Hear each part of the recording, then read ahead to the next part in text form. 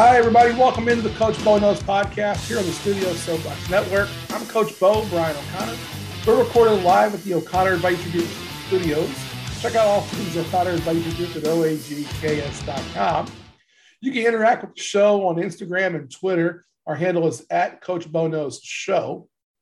You can also email us at coachboknowsshow@gmail.com. You can check out the Facebook page. Just search for Coach Bo Knows, and you will find the show there. This is episode 47.5, and as always, on the point 5, I am joined by the legal counsel of the Coach Bo Knows podcast, the token girl. She has great legs, but even greater mind. After a week off, it's glad to have her back. My co-host, Ellen Winginter. Ellen, how you doing today? You know, I'm doing great. I got my stitches out for my ACL surgery, which was very successful last Monday, and I appreciate you guys shouting me out on the point 5 last week. Yeah. And so I'm looking for my comeback. Yeah, you were very, very missed. We want to thank Uncle Rico for coming in, and we're going to try to record something next week with all three of us. Yeah. I'll be out in Denver. I'm leaving Saturday morning to head to Denver for a nice long LPL conference. Then we'll stay a couple days. And you never know what kind of trouble we could all end up in. So some nonsense somewhere. Yeah, there'll be something we can tell stories about after down the road. Hey, it's middle of summer here. We just had the All-Star game in baseball, and this is the week where it's as Tyler Jones says, this is the most boring sports week of the year. It's the dead week. It's dead. I mean, we just had, we had the home run derby, we had the All-Star game, then we had the ESPYs because ESPN is programming when there's no games on. You and I were talking, neither of us watched the ESPYs. No. I didn't watch a single moment of it, not even a glimpse. I will say, I got more ESPN alerts during the ESPY show than anything else, any day in the last 5 years. I honestly, the alerts for every award. I don't care. I didn't even pay attention. What did I watch last night? I watched a lovely movie that, if for those who enjoy movies, Everywhere, Everything Everywhere All at Once, which is a really fantastic movie. And I'm a crier, so I, of course, was crying by the end of it. I watched that and just kind of chilled out. So it was nice. Yeah. I watched a really bad episode of AEW Dynamite, and then I watched the new Bill Burr special on Netflix, which was really good. Nice. I like Bill Burr; he's great. So I enjoyed that. But I got to tell you before we get too far in. So P Money, my son, he gave me a little grief. So he's been listening. Oh, Monday night he kind of corners me. He says, "Dad, you made some mistakes on the show."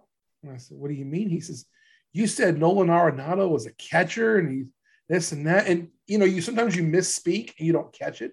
Sure. You keep it moving." And I was like, "I didn't do that." And he was like, "Yeah, I'll play it back." And I was like, "No, I'll believe you." And so I have to be perfect now because now my son is listening. Well, tell Peyton he is free to reach out to me with any criticism, since I never hear anything because you don't tell me anything. So I don't get any criticism. I get criticized left and right. I'll tell you, after we recorded last week, Uncle Rico and I talked for about 30 minutes just about things I can do better. Well, I think that's good. I was so glad he gave me some tips. And then he told me, here's the areas in which you've vastly improved. And I said, well, is it that bad? It sounded so negative. And I said, is it that bad? He says, no. Well, I wouldn't be listening if it was bad. Well, it's one of those things. And I have no idea where, like you, I need people to tell me, hey, this could be better. Yeah. But when you've never done it, until you've practiced it, you don't know what you're doing wrong or what works and what doesn't work. Well, and Tyler's been listening for a couple of weeks, more than just doing the editing part. And he's hit me with some stuff. And then, I go on his show. I'm in a different role. I'm kind of in your role on his show. And that's it. I don't want to say it's easier, but it is someone else leading the conversation. Sure. We do a little more back and forth, but Tyler really leads me for my segments. We discuss what we're going to talk about. We stay on course. because him and Tom can sometimes go off course. They want to keep me on course. And so that's good.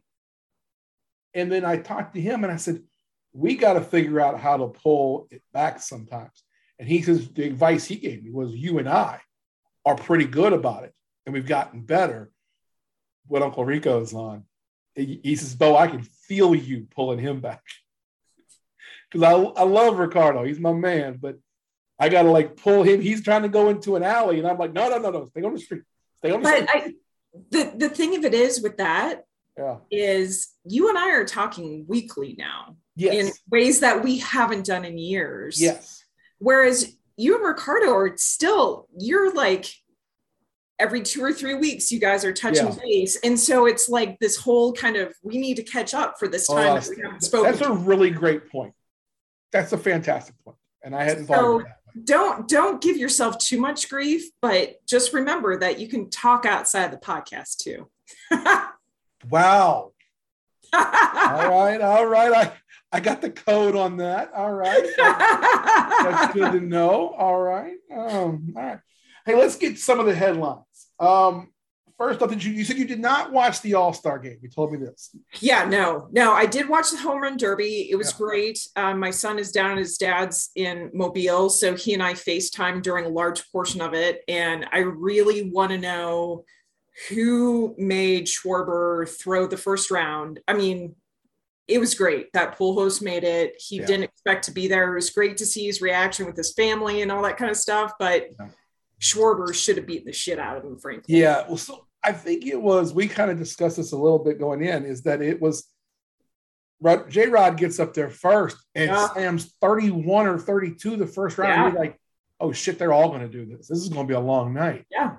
And then Pujols only hit like 15. And it's like, well, wait a minute. Does that mean Pujols isn't hitting as well? Mm-hmm. And Acuna was awful too. Acuna was awful. And then, but Schwarber, the ball was moving around quite a bit on Schwarber. It wasn't in the same spot. The one thing that J-Rod had, that ball was in the same spot every time. Same thing when Alonso was up, and Alonso didn't hit nearly as well. Something was off on him. It was hot.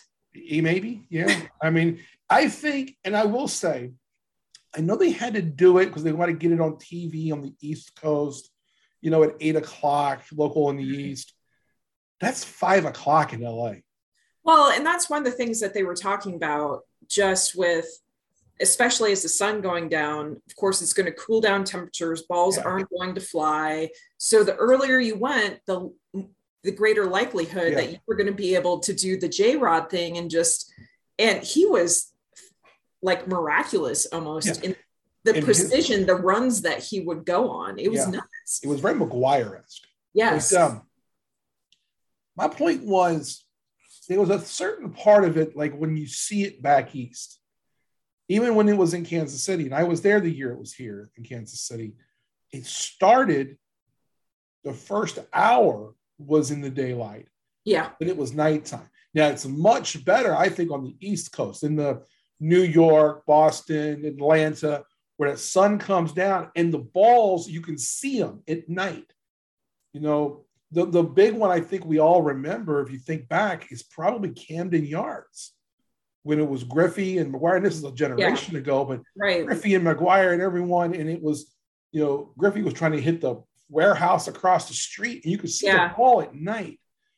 I think it makes for a little more, I guess it's a little more dramatic effect, I guess, but it's just a simple thing of it's the East versus West Coast time. Right. And even last year, so I was out here in Denver last year, and I went to the Home Run Derby last year, and that first hour, because it started at 6:00 local time, was still, the only advantage of it being out here is the altitude and the humidor and all that kind of stuff, because I think now the humidors at all parks, is that right? They have one in every park. Yeah. All balls are stored the same in all parks now. So, and that was just new this season, or was it last season? It's this season, I believe. For all parks. They've always had them in Denver. So yeah, just because of the, lack of moisture. So, but yeah, it makes a difference. Yeah, it's pretty amazing. I enjoy the home run derby. I've been to both. I've been to both an all-star game and a home run derby. Mm-hmm. If I had to choose to go to one or the other, I said this last week on the pod, I would choose the home run derby every time. Yeah, I've never been to an all-star game. I don't know as though I'd want to go to a baseball all-star game. Yeah. I went to an all-star game. I'd rather go to an NBA all-star game. Totally agree. Because you got all the dunking and all the scoring. Yep. Yeah, the Pro Bowl is just kind of sucks. I mean, it's stupid.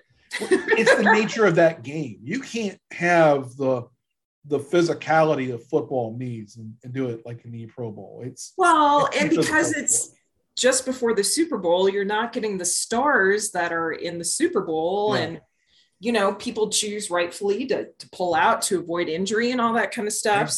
Yeah. So, so I do like, I like baseball's all-star game. This year, the game was a little weird because you had the NL scored early, got a couple of runs, then Stanton hit the home run to put the American League up. And I was like, shit. And then Buxton hit a home run. It's like, all right, damn it. They're going to give Stanton the MVP. And then the NL couldn't buy a hit for like 6 innings. And it just made the game go, the game went fast, but there was no action to it. And I kept rooting. Go ahead. No, I was just going to say, when was the last time the NL won it? I mean, I feel like 2011, 2012. Yeah. When they were here, 2012, here in Kansas City. So it's 10 years. 10 years. Yeah, 10 years ago. The last time the NL won. I remember that because what I remember about the game was Pablo Sandoval had a leadoff triple. And watching that fat fuck run around 3 bases was hysterical. Good panda. That's before the panda was in Boston and got really big. Yeah. I mean, he was a roly-poly by the time he got the ball. He broke a belt in a spring training game in Boston. I hope he was happy. Well, he got plenty of money. I'm sure he is. Matter of fact, I'll go with that in a second. That would have been a great segue to a sponsor, but we're going to come back to the sponsor in a second. I mean, you can still go into Gold Belly. Segue, yeah. So you know what Pablo Sandoval could do with all that money he stole from the Red Sox? What's that? He'd go to Gold Belly, and he could buy a shitload of the newest drop on Gold Belly, and that is the world-famous Rock Toast. What is Rock Toast? Well, it's the French toast made by The Rock.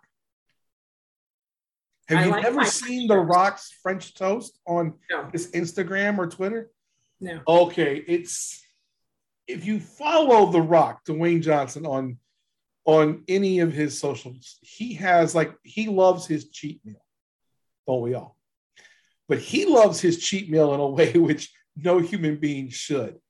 We've seen him do like double dough pizza, but he does French toast. And this French toast, it's let me see if I got it here.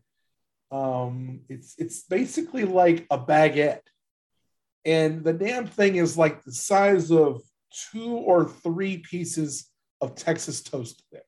Okay. And he puts all sorts of stuff on his.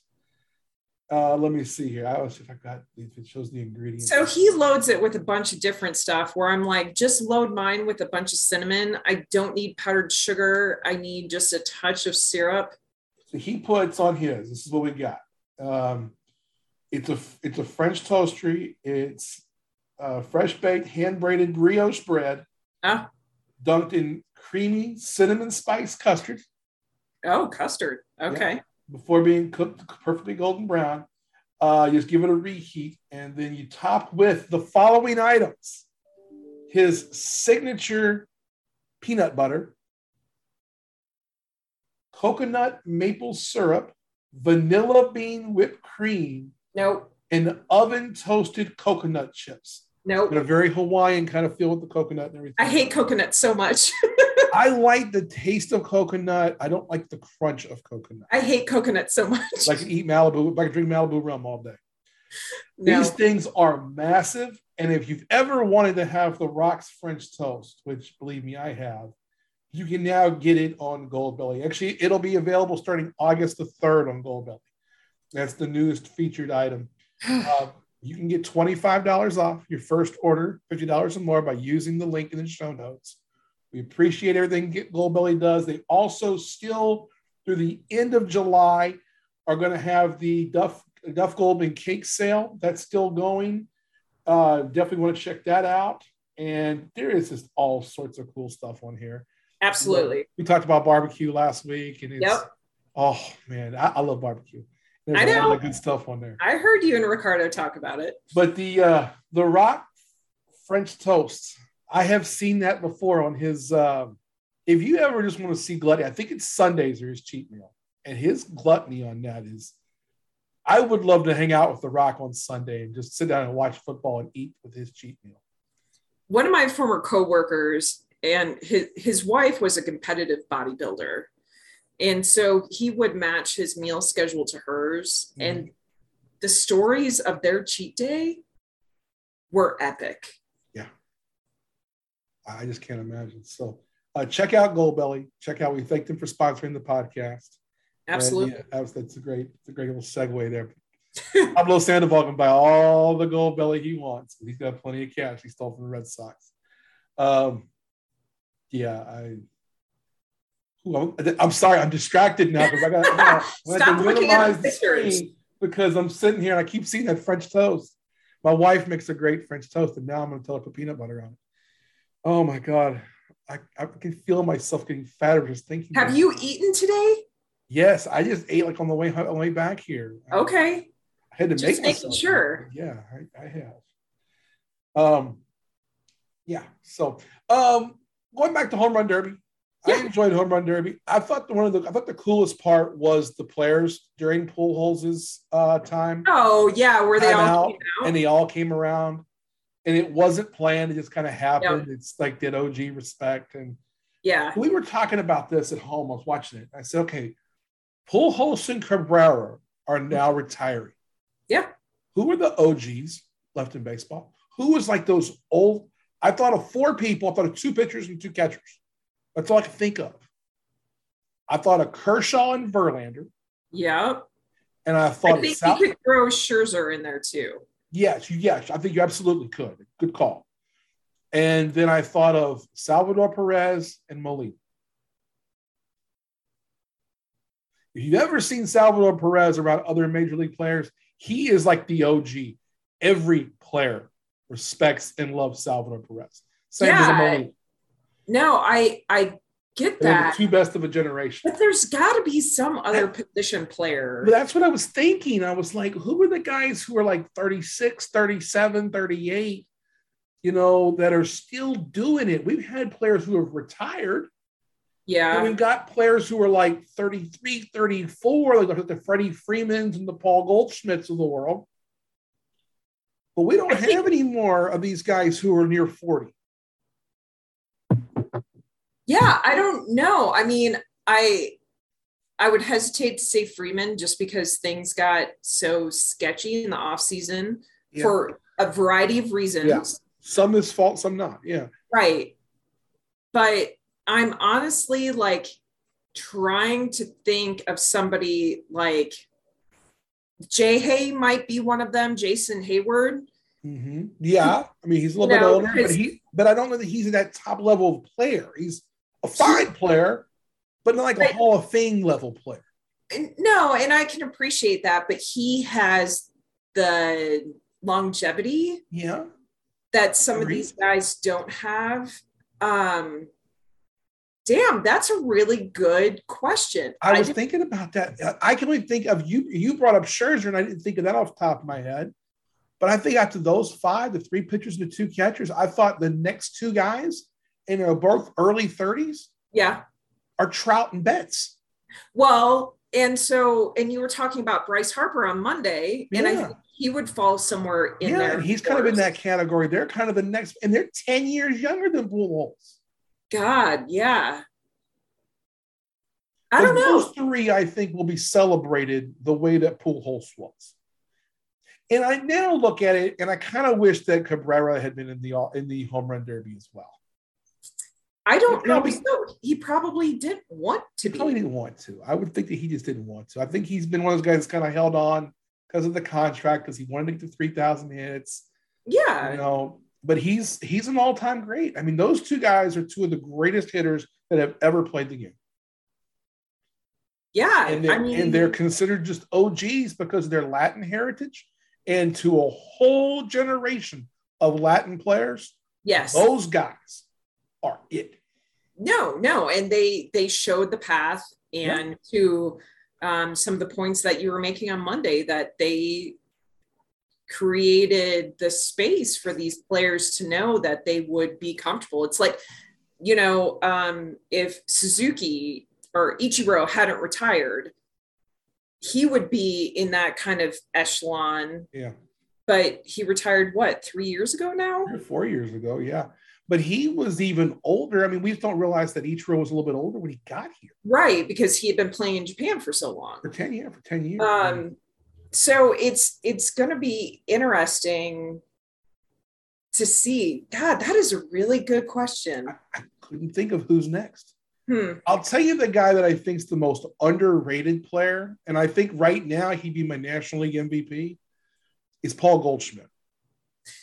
You talked a lot about him on Monday, just because he had played for Arizona. In Arizona for so long. He's just not highly thought of. It's kind of like how Randy Johnson doesn't get to do he's really deserved. Well, and that's why, frankly, I'm actually worried with Arenado. He is a fantastic defensive. Yeah, he's the best defensive third baseman of our lives. And he was the face of the Rockies for so many years. And I think he's still getting lost with the Cardinals. Yeah, and it's a shame. That team has four Hall of Famers. Yeah. I mean, Pujols, Molina, Goldschmidt, and Arenado are all Hall of Famers. I mean, all first ballot guys. And it's wild. I looked it up, and I don't remember. I'll have to look it up again. But I want to believe that Arenado is younger. Like, I think he's 2 or 3 years younger. I believe so. Arenado's 31, Goldschmidt's 34. Yeah. So you figure Goldschmidt's got maybe 2 more years of his prime left, and then 3 more years to that of hanging on and racking up stats. Arenado's different in that, one, he has all the home runs and everything he did in Colorado, but he is the best defensive player at his position. Well, he's got just as many Gold Gloves as he does Silver Sluggers. Yeah, I mean, he is the only person in the Nolan Arenado argument for third baseman defensively is Brooks Robinson. Yeah, it's wild. So, okay, if you're thinking about this and you're thinking about it from a team dominant standpoint, isn't it weird that there isn't somebody from the Dodgers from a position player standpoint over the last 10 years, at least the last 8 years, that we aren't just like, that's who it is? Because they haven't kept, you're right, it is weird. And it's because they haven't kept their whole team around. And the thing they did have was, like, they had Corey Seager. Yep. He was good, but they let him go and he wasn't great. They didn't re-sign him. Yep. Bellinger had the MVP year, but he hasn't had that the last couple of years. No. They went and got Mookie Betts. Mookie Betts is a surefire Hall of Famer. Sure. But his best years, I mean, he was AL MVP with the Red Sox. Probably should have been NL MVP with the Dodgers in 2019. But he's known just as much as being a Red Sox as he is a Dodger. The face of the Dodgers is Clayton Kershaw. Right. Which is little unusual for it to be a pitcher. Yeah. I mean, I find that surprising with their NL dominance. Yeah. That it's not a hitter. It's a pitcher and has been. Yeah. Huh. God, good question. Yeah. Let me say it again. I had to think. And when I was thinking about it, we were talking about it, and I was like, okay, the next ones are these 3 pitchers. You brought up Scherzer. I didn't think of Scherzer. But I was like, Kershaw and Verlander. And even Trout gets so lost in the discussion because the Angels haven't been able to do shit in the postseason. They've never won a playoff game since he's been there. And so no one's been able to say he has been, the divisional MVP or the World Series MVP, or, they've he hasn't had that opportunity, and I hate it for him because he's a generational player that we won't see again, but he's starting to get on that back end of his contract. Yeah. Well, he signed that new contract a couple years ago. Right. But he's 32, 33. Mike Trout's probably,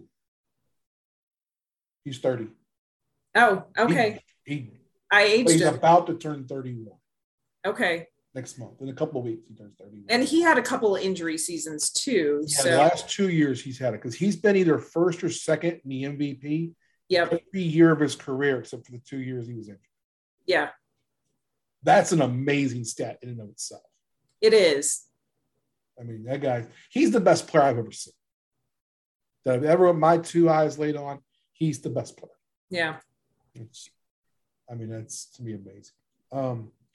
I want to jump to a couple other sports. I want to jump to football for a minute here. Kyler Murray, we love quarterbacks and quarterback contracts. Kyler Murray got his money today. We're recording this Thursday. 5 years, $230 million.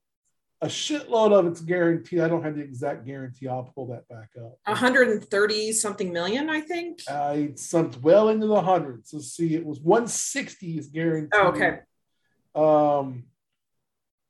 160 is fully guaranteed for injury. 105 fully guaranteed upon signing the deal. Okay. An average of $46.1 million. Good for him, man. Got his money. We are a pro player here. We are a team player. So get your money. Good for you.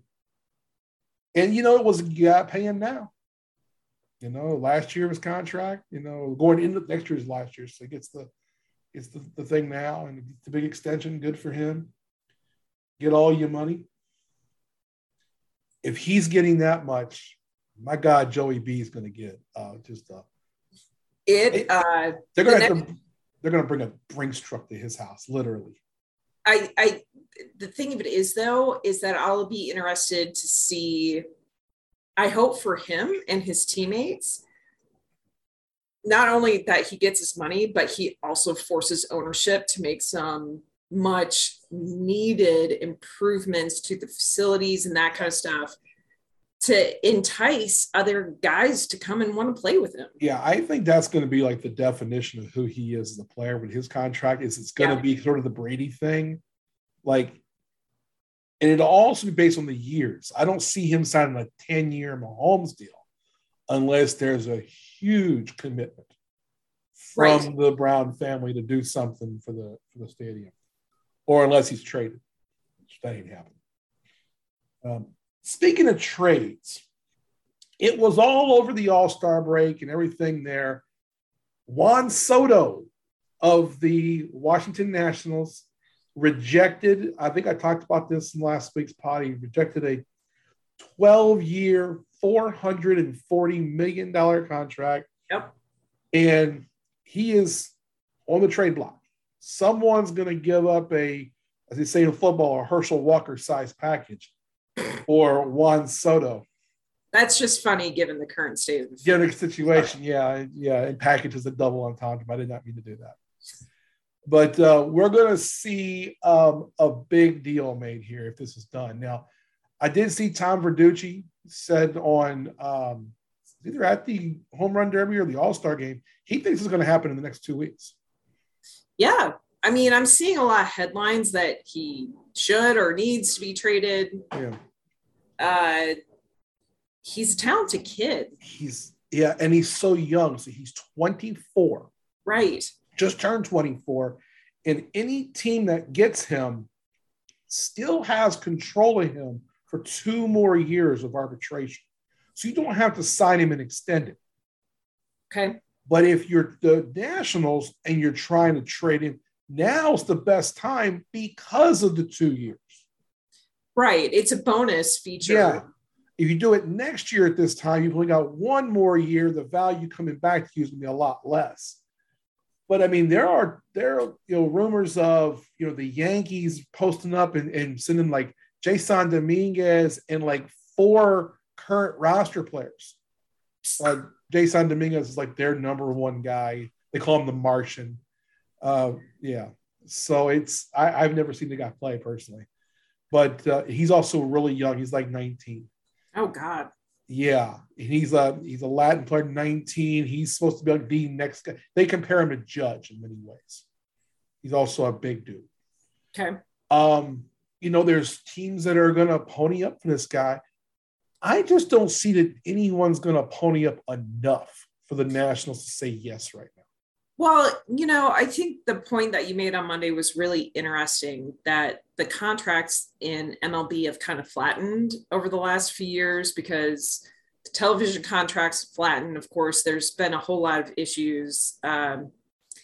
Manfred coming out yesterday and saying that minor leaguers make more than a living wage when many of them are making $11,000 or $12,000 a year. Yeah. It's quite questionable. So it's the economics of it is going to be interesting, especially when you look at a Pujols contract, right? Because he signed a 10-year contract with the Angels and then was traded back to the Cards, if I'm remembering correctly. He was actually designated for assignment. Okay. And released, but his contract had the 1 year left on it. So okay. He picked him up and signed him. He still had the 1 year left. But he had signed that ridiculous 10-year contract at 30. It was $32 million a year or something like that. It was like $325 for 10 years. Right. But he signed it when he was 32, 33, or maybe even 35. I don't remember. He was 32 or 33. It was taking him into his 40s, which is why teams don't do long contracts. They put it right at the Pujols contract and go, no. Right. So it will be interesting to see whatever happens with him, because I think kind of the point that you were making on Monday is that he can try to get his money now on a longer extended contract with the uncertainty of not knowing what those contracts are going to be in 5 years. Yeah. So if he tries to lock down probably a 7-year contract, which would be the high end. It would get in. Yeah. Well, the one he was offered was 12 years. We've seen a couple of those. That's what Mookie Betts got. It's what Harper got. It's what Trout got. Now, those are guys are going to get paid up till, I think in Mookie's case, it's 39.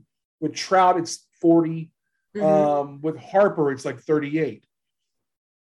I think the thinking is, well, you don't want to be a player who's 24 and lock up 12 years. Yeah. At the end of the contract, you're past your prime.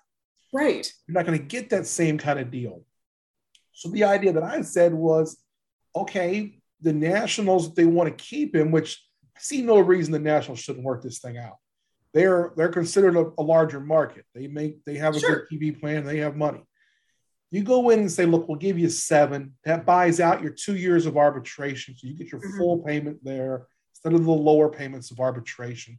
Right. That puts you at 30 years old or 31 going into this next contract.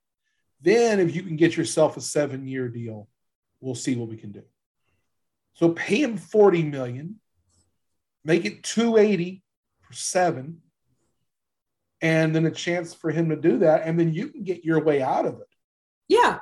If you don't like it 7 years from now, well, you don't have to worry about it.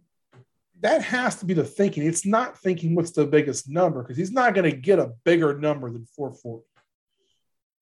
No one's going to come along and give him 500 for 10. No. I mean, he might get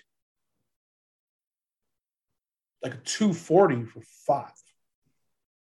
Someone come in and give him 45 or 46. Right. I can see that. But the problem is that now the Nationals are screwed trying to make this deal, because the only teams that can afford those kind of contracts, like we talked about on Monday, is have to have that local TV money. Yep. And the biggest ones are the Yankees, the Red Sox, the Dodgers. Yep. There's only a couple others. The Giants are one of them.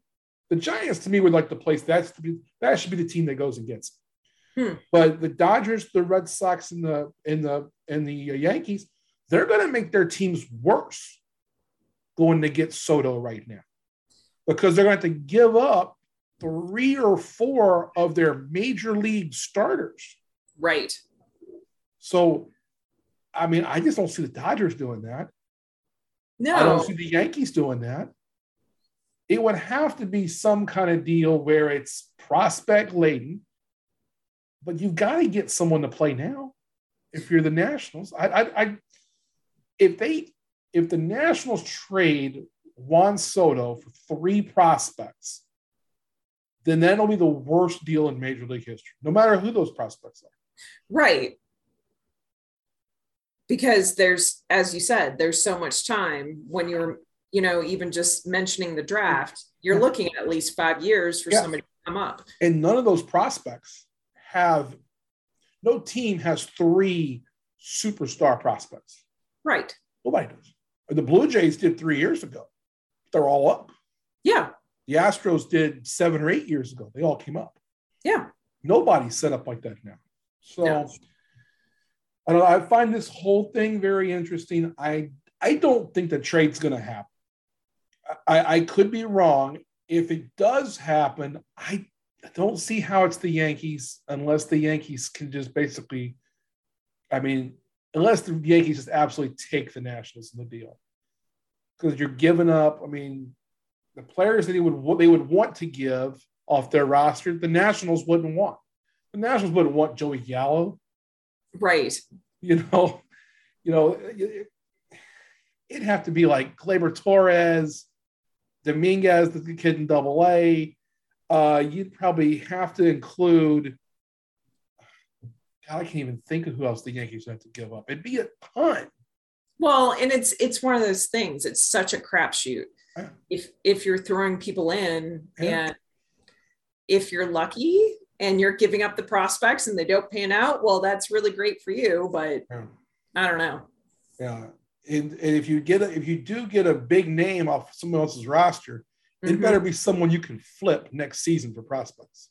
Absolutely. Because you can't just let your farm system die in the process. No. And you can't, and even though bringing over 2 or 3 guys would help your system, you also can't let the one player come to your really shitty team and just die on the team.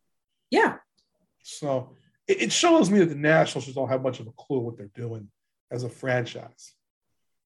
More than anything, but I guess we'll see what the next couple of weeks brings. Yeah, we will see. Couple of things I want to get out of here on about 3 more things here. We both are we were both talking briefly about Kirby Smart, University of Georgia football coach. Got a huge contract extension, 10 years, $112 million. He's going to get $11 million a year to coach football. Yeah, it's wild, man. For a public university, throw down that kind of money.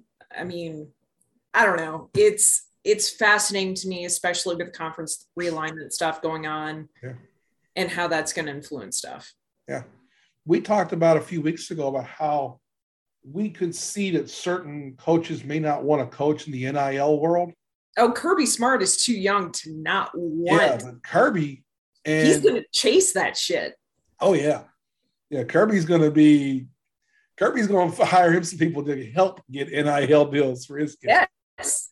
So here's my question. I mentioned this to you before. I have a prediction standing on this. This NIL stuff and all this money, it's got to be killing Nick Saban, isn't it? Oh, I'm sure it is. He's going to have to call it quits, isn't he? The old vanguard of basketball and football coaches who I think Calvin Sampson is one of the few who's going to translate really well into it. Yeah. From a basketball standpoint, I'm not sure from the football perspective who that person would be, but it won't be Nick Saban. No, I don't think there's anybody left. I don't think there's any old school guys who are still head coaches. Yeah. Even Harbaugh up in Michigan, even with his new contract, I'm not sure how well he's going to handle some of this stuff. I tend to think Harbaugh is going to be okay. And the reasons I've seen how he recruits and some of the ideas of what they've done in their partnership with the Jordan brand. And can he stop wearing pleated khakis then? They could, but they're not going to. They actually made Jordan Brand pleated khakis for him to wear. Yeah. It's interesting, and I don't think it's a bad thing to have market pressures push some of these coaches out, because it creates drive and innovations for schools that, like we've talked about, may not necessarily have had a shot at some of these recruits, but with the collectives and all that kind of stuff. Yeah. And it's a big, I always say that the football coaches, especially at the collegiate level, it's the same with the basketball coaches. You're really a CEO. Yeah. And this is just another part of the company now. Well, and it's a matter of time until the football rolls out into something different. Yeah. They've got the clearance to do it and have for 30 years, but they haven't. And how they integrate back with their schools and their conferences is going to be very interesting. Yeah. One thing on sort of the business side of sports, this is for announcing. Charles Barkley is having some chats with the Live Golf Tour. Dude, this is wild. So this is some crazy shit. From what I'm seeing, the next event is going to have a Pro-Am feature. And Chuck is going to be on air for Live. What's fascinating to me, and I was really interested to hear your comments as we were kind of teeing things up, because I hadn't heard his desire to stay with TNT. How does this affect TNT, the co-contract that they kind of have during March Madness, where he's on CBS, broadcasts and that kind of thing? Because if he goes to the Live Tour as any kind of announcer, he's going to piss a lot of people off. Okay, so I've got the ESPN.com article up here. Okay. He acknowledges, as of Thursday afternoon, he acknowledges that, yes, he had the meeting with Greg Norman on Wednesday. Okay. And this was his quote: "In a perfect scenario, I would love to do both. Sure. Don't know how Turner's sponsors are going to feel about it. I know there's going to be some blowback." Now, he goes in later and he says something that, after having the meetings, different stuff, and they talk about the Saudi government piece to it all. And Barkley says, "They checked in with me. What I told Subway, Capital One, and Dick's Sporting Goods, I said, wait a minute, I haven't signed anything. I haven't met with the guy. Let's let this thing play out before you call me all upset." Fair. It then talks about he was very dismissive of the idea of blood money, that concept, and says, and this is another quote, "If you're in pro sports, you are taking some type of money from not a great cause." Then it says Barkley told the Post that he will play in the Pro-Am at the next Live Golf event, which is set for next week at Trump National in New Jersey. Huh. He's going to play, but they want him to be an announcer.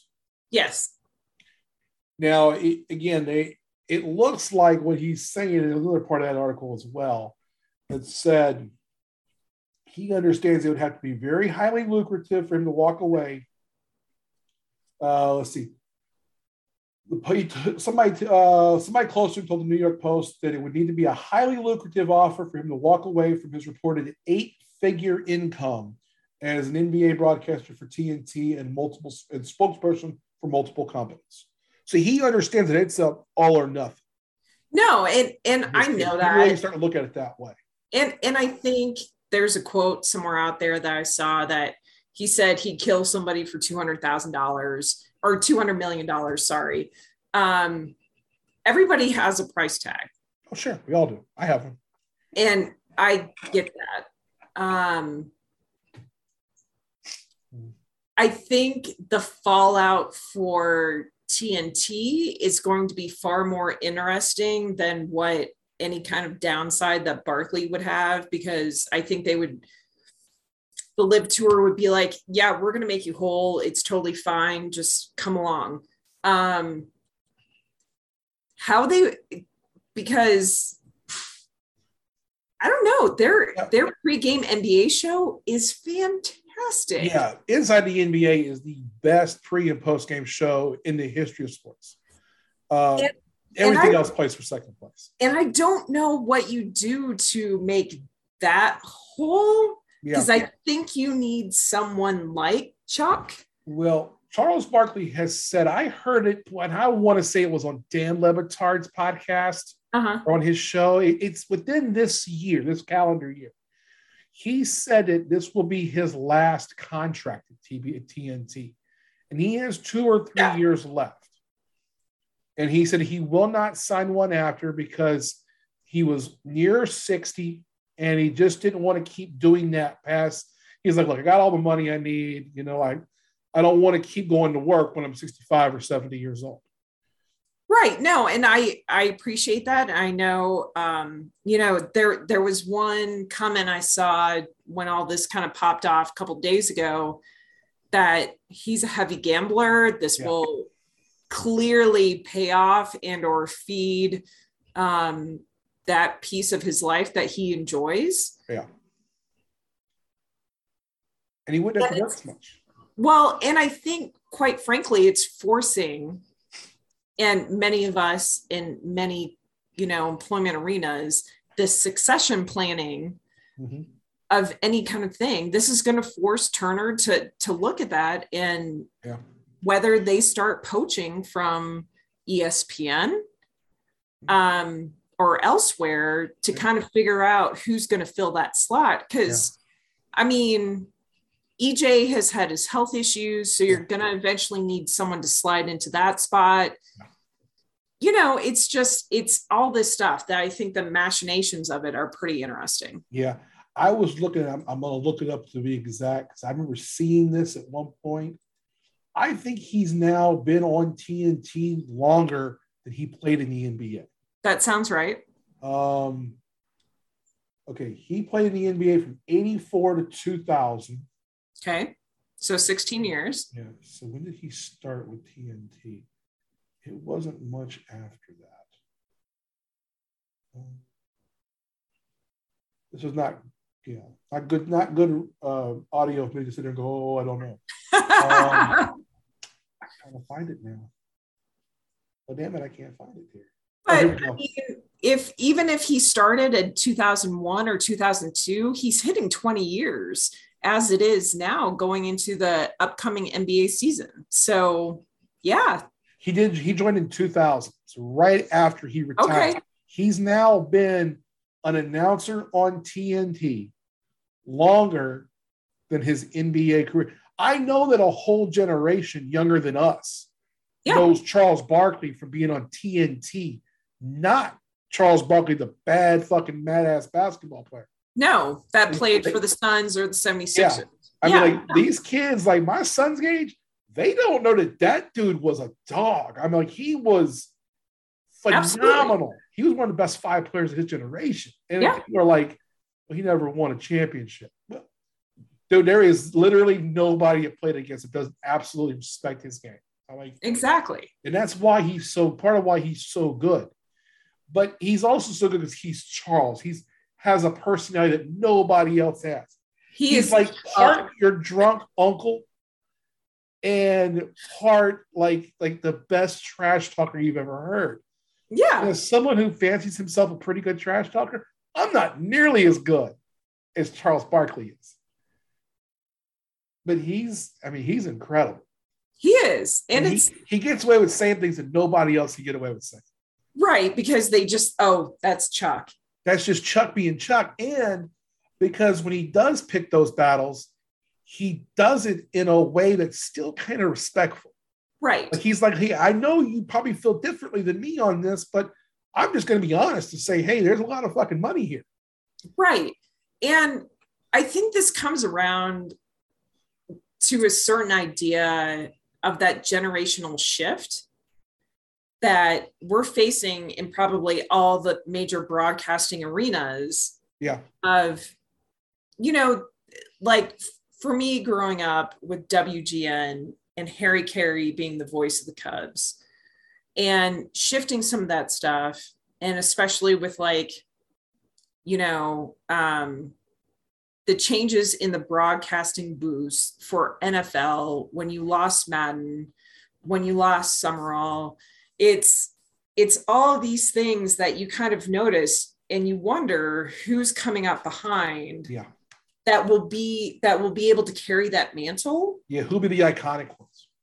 And it's curious to me because there's, especially as the streaming stuff comes online and everyone is taking a little piece, it's broken down so much more than, especially what you guys were talking about on Friday with the All-Star game, where you only had 3 channels and this was your one chance to see everybody all at once. Yeah.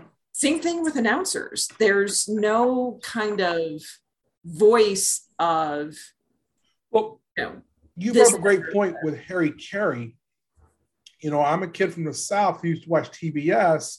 Mm-hmm. Skip Carey was a big deal. And, you know, and now there's Chip. There's Chip, who's good.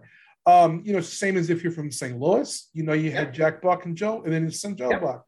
But then there's also guys that were, you know, national, to your point, and it was, you know, Vince Scully. Yeah. Vince Scully and Joe Garagiola doing baseball back when I was a little boy.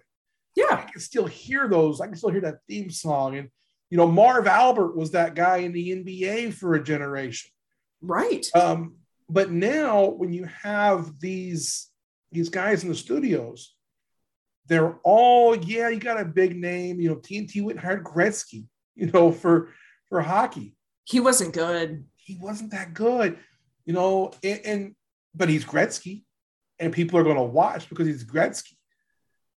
You know, I mean, he's going to draw eyes. You're going to be, well, you might like in his opinion if you don't know, because he's the great one, and he's not there all the time. Right. The only person like Charles Barkley is Terry Bradshaw.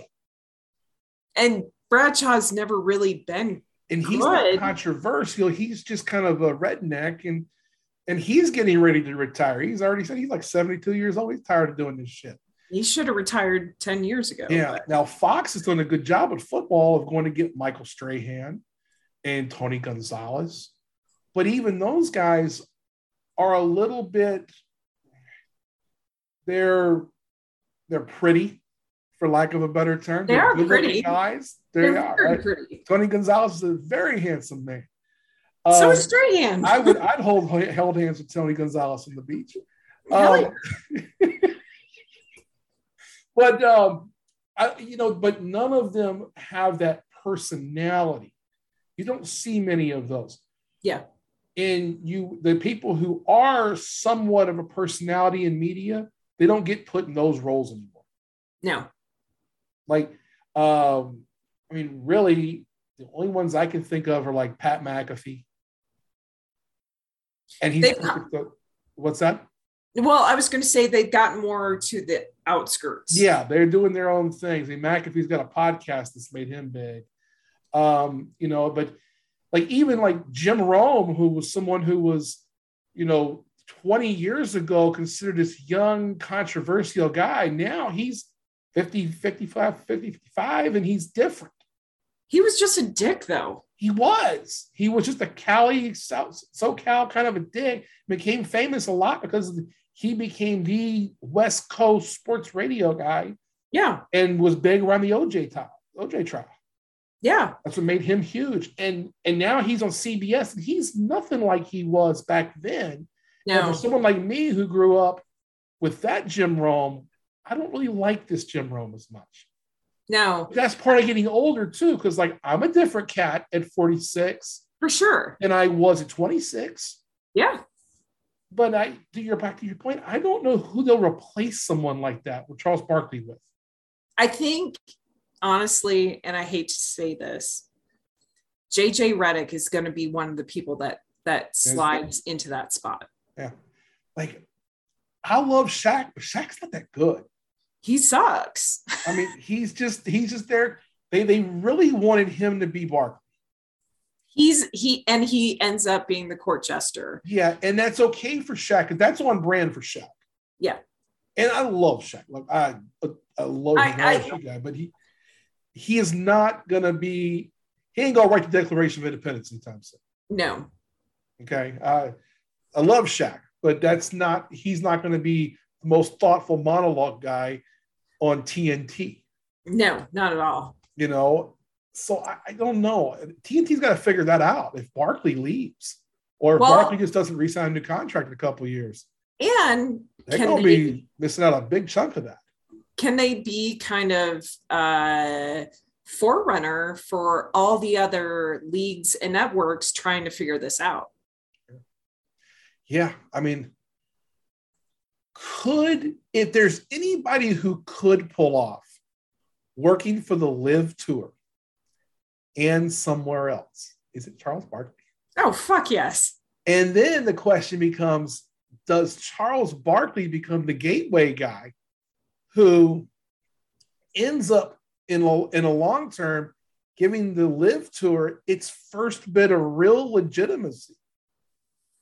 I think there's just too much.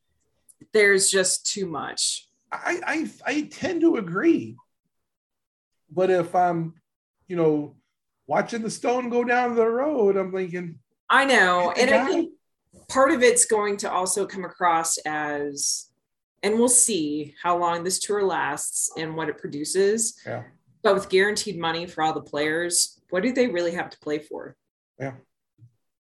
Well, I thought, and God, I wish I could remember who it was now, but it was one of the middling players who's like around our age, who just went to the Live Tour, who just admitted, look, it's about the money. It's for the money. It's all about the money for all of them. But he came out. I'm going to pull this up too, because they were talking about it, and he came out and said, "Look, I've been on the tour for so long now, and it's very hard to keep a living going, and this and this is guaranteed money." No, I get it, and I appreciate it. I just don't care for who's providing it. Yeah. Now, I did see that, yes, and Uncle Rico was right last week when he came on. All the four majors have already said in 2023, you can't be on the Live Tour and play in their tournaments. I'm glad that they won't get an exemption. Sergio Garcia, I saw this on an interview on ESPN.com as well, said he is quitting the European Tour completely. He will not play on another major after this year. He's done. He's going to play on the Live Tour.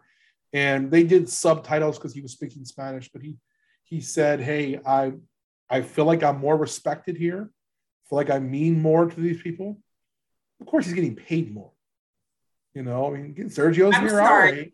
I am making a very scrunched face right now back to you, listening to this, and I'm just like, what? Well, you just say it's for the money. Just say it. Yeah. People don't fucking respect you. Yeah. I just wonder being there. Yeah, I think it's going to be interesting to see what happens. See if Charles Barkley goes to the Live Tour. So, hey, I wanted to end on a couple of good notes. Yes. I don't know if you saw these. Did you see that Bo Jackson has stepped up and is helping the families of the Uvalde shooting victims to help pay for funerals? So I saw the headline. I did not read the story, but I was just not read the full story. But let me see if I can find this here now. I think it's fantastic. He's paying for funerals of 19 children and 2 teachers killed in the Uvalde massacre. He reveals himself as one of the previous anonymous donors who covered costs for families. He was one of the, So that's awesome. Here's the quote. I don't know if it's because I'm getting old. It's just not right for parents to bury their kids. That's just not right. Yep. I know that every family there probably works their butts off just to do what they do. The last thing they need was to shell out thousands of dollars for something that never should have happened. Yeah, because there was someone locally who, with the donations and stuff coming in, were doing very unique caskets and stuff for these kids that really related to their passions and loves. And I think there is another I'm sorry, I cut you off. My bad. No, I was just saying it's just yeah. Really I saw some of that as well. So it looks like there's another anonymous donor, and Bo Jackson's aware of who it is, someone he knows, but he will not say who it is. They should come out if they want to, and if they don't, that's cool. It looks like Bo just kind of decided he wanted to come out and talk about it. It sounds like he wanted to talk about it because of the idea of, of guns and everything else. This is a guy who's a noted hunter. Yeah. I mean, we know Bo Jackson is a noted hunter. Hunting animals is completely different than hunting. Yeah, and he's a bow hunter mostly, which is something actually I've wanted to learn. I would love to do that. The other thing I saw very, very similar was TJ Watt. I don't know if you saw this on Twitter this past. I think it was yesterday I saw this. A young lady was on JJ Twitter. Watt. It was JJ Watt. I'm sorry. Yes, it was JJ Watt, not TJ Watt. JJ Watt saw a Twitter post of a fan who was selling his shoes, a pair of his shoes that he for his ladies, branded shoes, his branded shoes, and a jersey of his. Mm-hmm. They help pay for something with children, with her kids. So it was her grandparent, their funeral. Okay, it was a funeral again. That's what I thought. So he had seen it because she had tagged him in the post, and he was just like, "Yeah, save your stuff. I'm going to help you with this." Yeah.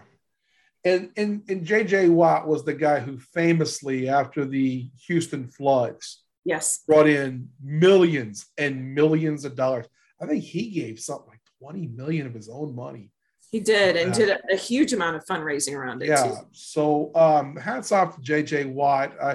I've made fun of the Watt family in the past on the field because he can't stay healthy, but I think that what he does off the field is phenomenal. It is. And, it goes to show that you don't have to, it goes to show that most of us who aren't very, very religious are actually really good people. Because JJ Watt I always make the example, JJ Watt gave $20 million to help the flood victims in Houston. Yeah. And what's his name?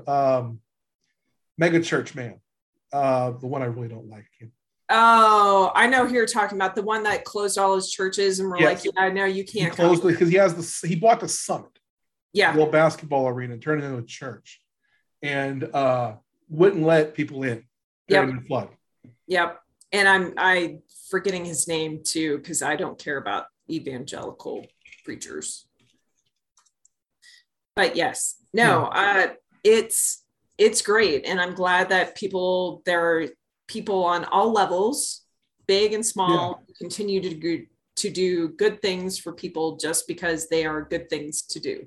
Yeah. Yeah. And I think we need to push out some of the good things that do happen out there. Absolutely. And it just because there's so many times that we hear so many bad things, especially in the past year. We've had all this stuff with like the Deshaun Watson stuff and everything else. And it's dispiriting. It's disheartening. It's the worst of humanity coming to the forefront. But there's a lot more better people out there than there are the worst of us. At least I hope so. So I appreciate you wanting to focus on that. Yeah. Joel Osteen was who I couldn't think of. Yeah. Fuck that guy. Yeah. All right. Hey, last sponsor I want to talk about real quick. We got a new sponsor. You weren't on last week when I had a new sponsor. Hey, I heard DoorDash. So we had DoorDash on. Yeah. So also in our show notes, along with the Gold Belly ad, you'll find another one for DoorDash. So, Ellen, have you ever used DoorDash? I just had ACL surgery. What do you think? Probably so. Yeah. It's funny. I was telling the story last night. I was talking to a client, and we were talking about how she's younger. She's in her like late 20s. And I was saying, look, you got to have a budget. And I was telling her how to do a budget. I said, here's track all your spending for a month. What you're going to find is there's something you're going to spend too much money on. And in my family, when we first did it, it was going out to eat. So we really had to work on how much we were spending when we went out to eat. And then we realized the pandemic came along. We couldn't go out to eat anymore. So we kept DoorDash a couple times a week. We would DoorDash. And it was a great way to keep restaurants in business. It was a great way to, and not have the same cooking and the same stuff all the time. Well, now DoorDash is sponsoring the Coach Bo Knows podcast. We're so happy to have them on. Right now, if you use our link and sign up for DoorDash, you get $10 off your first 3 orders. Excellent. Now, so many of us have DoorDash accounts already. So let's hit them to the gimmick here. I appreciated this tip also. You just got to get a new account, which means you use a new phone number or a new email address, and bam, it will work. So even if you've used it before and you think, oh man, how do I use this? I can't put it on my new. No, you cannot use it on an old account. But it doesn't mean you can't have your spouse do it. Doesn't mean you can't use your other phone or your other email address. Or your kid. Or your kid. There you go. So great way to save $30. I love DoorDash. I get it here at the office at least once or twice a month. We do some late nights here. So yeah, when we have to do those late nights, I sometimes don't want to drive and get any food, or I've started doing stuff and then you realize it's 8 o'clock or 9 o'clock and you're hungry. DoorDash is a great answer. So you can get all your local stuff, and then you can get all sorts of cool stuff that you can get on there. So check it out. DoorDash, links in the show notes. And again, use the gimmick. Just do it. Just do it. Save yourself $30. You know you're going to do it anyway. You might as well save some money. So, anything else you want to jump in here and cover? I know we both got something we want to do this evening, so we're going to. We're gonna watch the last that we know of hearing for the January 6th stuff. It's going to be fun. I've got it queued up on the TV. So otherwise, I'm looking forward to seeing you in person. I'm looking forward to being there. It's going to be a long week. I'm not an early morning person, and I got like 7 a.m. meetings Sunday, Monday, Tuesday. This is not going to be great for me. So I'm going to have to go to bed like wicked early, and I'm driving. So. Well, you know what? You'll be fine. Just stop in the Oasis in the Plains. If you want to stop at my place on the way downtown, you can, because it's a good stop before you go in. On Saturday, just let me know. And then we've got golf Wednesday. We're going to do a live pod, I guess, Thursday. Probably. I've got to figure that out, you and Uncle Rico. We got to talk about that still. And then a baseball game, hopefully, for we're the 2 going to talk about that too, you and I. We're going to chat about that. So we'll see. It'll be good. Yeah, because I got to go see the Dodgers when they're in town, because my guy Mookie. I love Mookie. That's my dude. Even though he's not a Red Sox, he is still my dude. I can't say anything. Chris Bryant is in left field. I love him. Yeah. So let's take it out on that, and let's say thank you to you, Ellen, for coming in this week again. I appreciate it. I'll see you in a couple days, and we'll be back on next week together.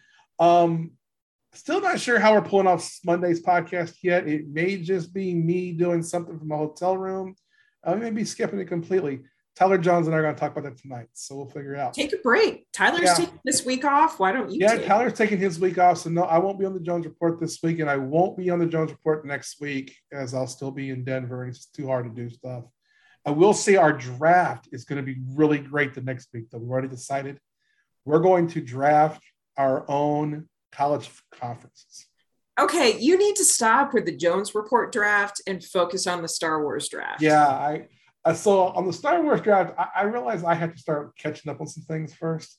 So stop dragging your fucking feet and just do it. Yeah, I will figure that out. What if we did that? We could steal that one before the Jones Report. We could do the conferences. I can get a practice round in. No. Okay. No. All right. We'll get the Star Wars draft done soon.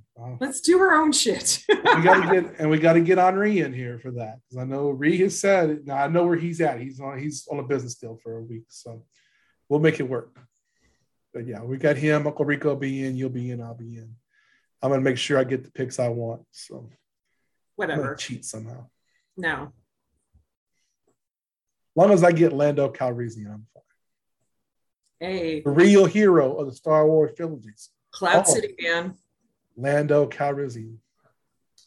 So anyway, hey, thanks Tyler Jones, everybody at Studio Soapbox, for all you do behind the scenes. Hey, check out the David Starr, the racing show on Studio Soapbox with David Starr. He is excellent, and they're going to have some cool stuff early next week with him driving at Pocono this weekend. So definitely want to check that out. He's going to have some cool stuff about that. I think Tyler's going to be with him with that as well. So right on. We're going to be together on that. Don't forget to rate us and review us. Apple Podcasts, Google Podcasts, Spotify, anywhere you get your podcast. We appreciate every 5-star review. Give us less than 5 stars. Well, can you explain yourself? Hey, until Monday, I'm Coach Bo, Brian O'Connor. Have a great weekend. Remember, your time tokens are non-refundable. And remember, in Kansas, vote no on August 7th. Thank you and have a great weekend.